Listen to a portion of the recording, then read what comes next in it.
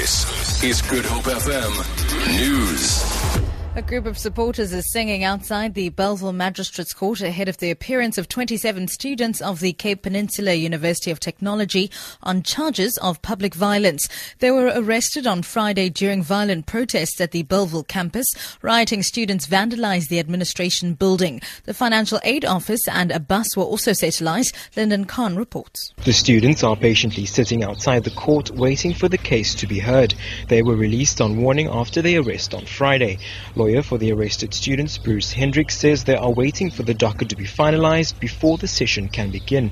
All academic activities at the institution have been suspended. University management obtained an urgent interim interdict this weekend against protesting students to protect staff, students and infrastructure. Lyndon Khan, SABC News, Bellville Magistrate's Court. We've just heard that the students very briefly appeared in court. All of them remain out on a warning and their case was postponed to the 22nd of January. The case against two senior SANDF officials is due to start in the Oudtshoorn Regional Court in the Little Karoo. Brigadier General Xolani Mankai and Colonel Mkabu Ntejane faced charges of intimidation after they were allegedly threatened by police.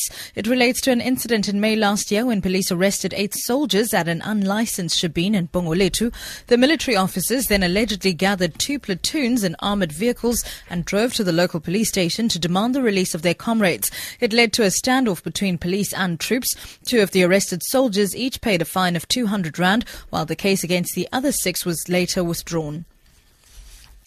Rescuers are this morning expected to resume their search for a light aircraft that is believed to have crashed on a mountain outside Stutterheim in the Eastern Cape yesterday. Health spokesperson Sizwe Kupelo says the rescuers managed to extinguish a fire on the mountain, but smoke and bad light made it difficult for them to continue their work. Details of the aircraft and the number of people that were on board are not clear.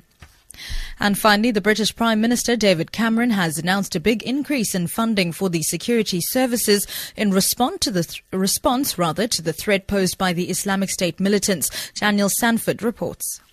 The Strategic Security and Defence Review has taken 5 years and was the first to include the security agencies MI5, MI6 and GCHQ. It was expected to be published next week, but after Friday night's attacks in Paris, the government has revealed in advance a 15% increase in staffing, 1,900 extra officers for the 3 intelligence agencies. It's more than had been previously briefed to the media by the Treasury and comes at a time of cuts to police officers on the beat. The Prime Minister said it was to counter the terrorism threat from the group calling itself Islamic State. For Good Hope FM News, I'm Sibs Matiela.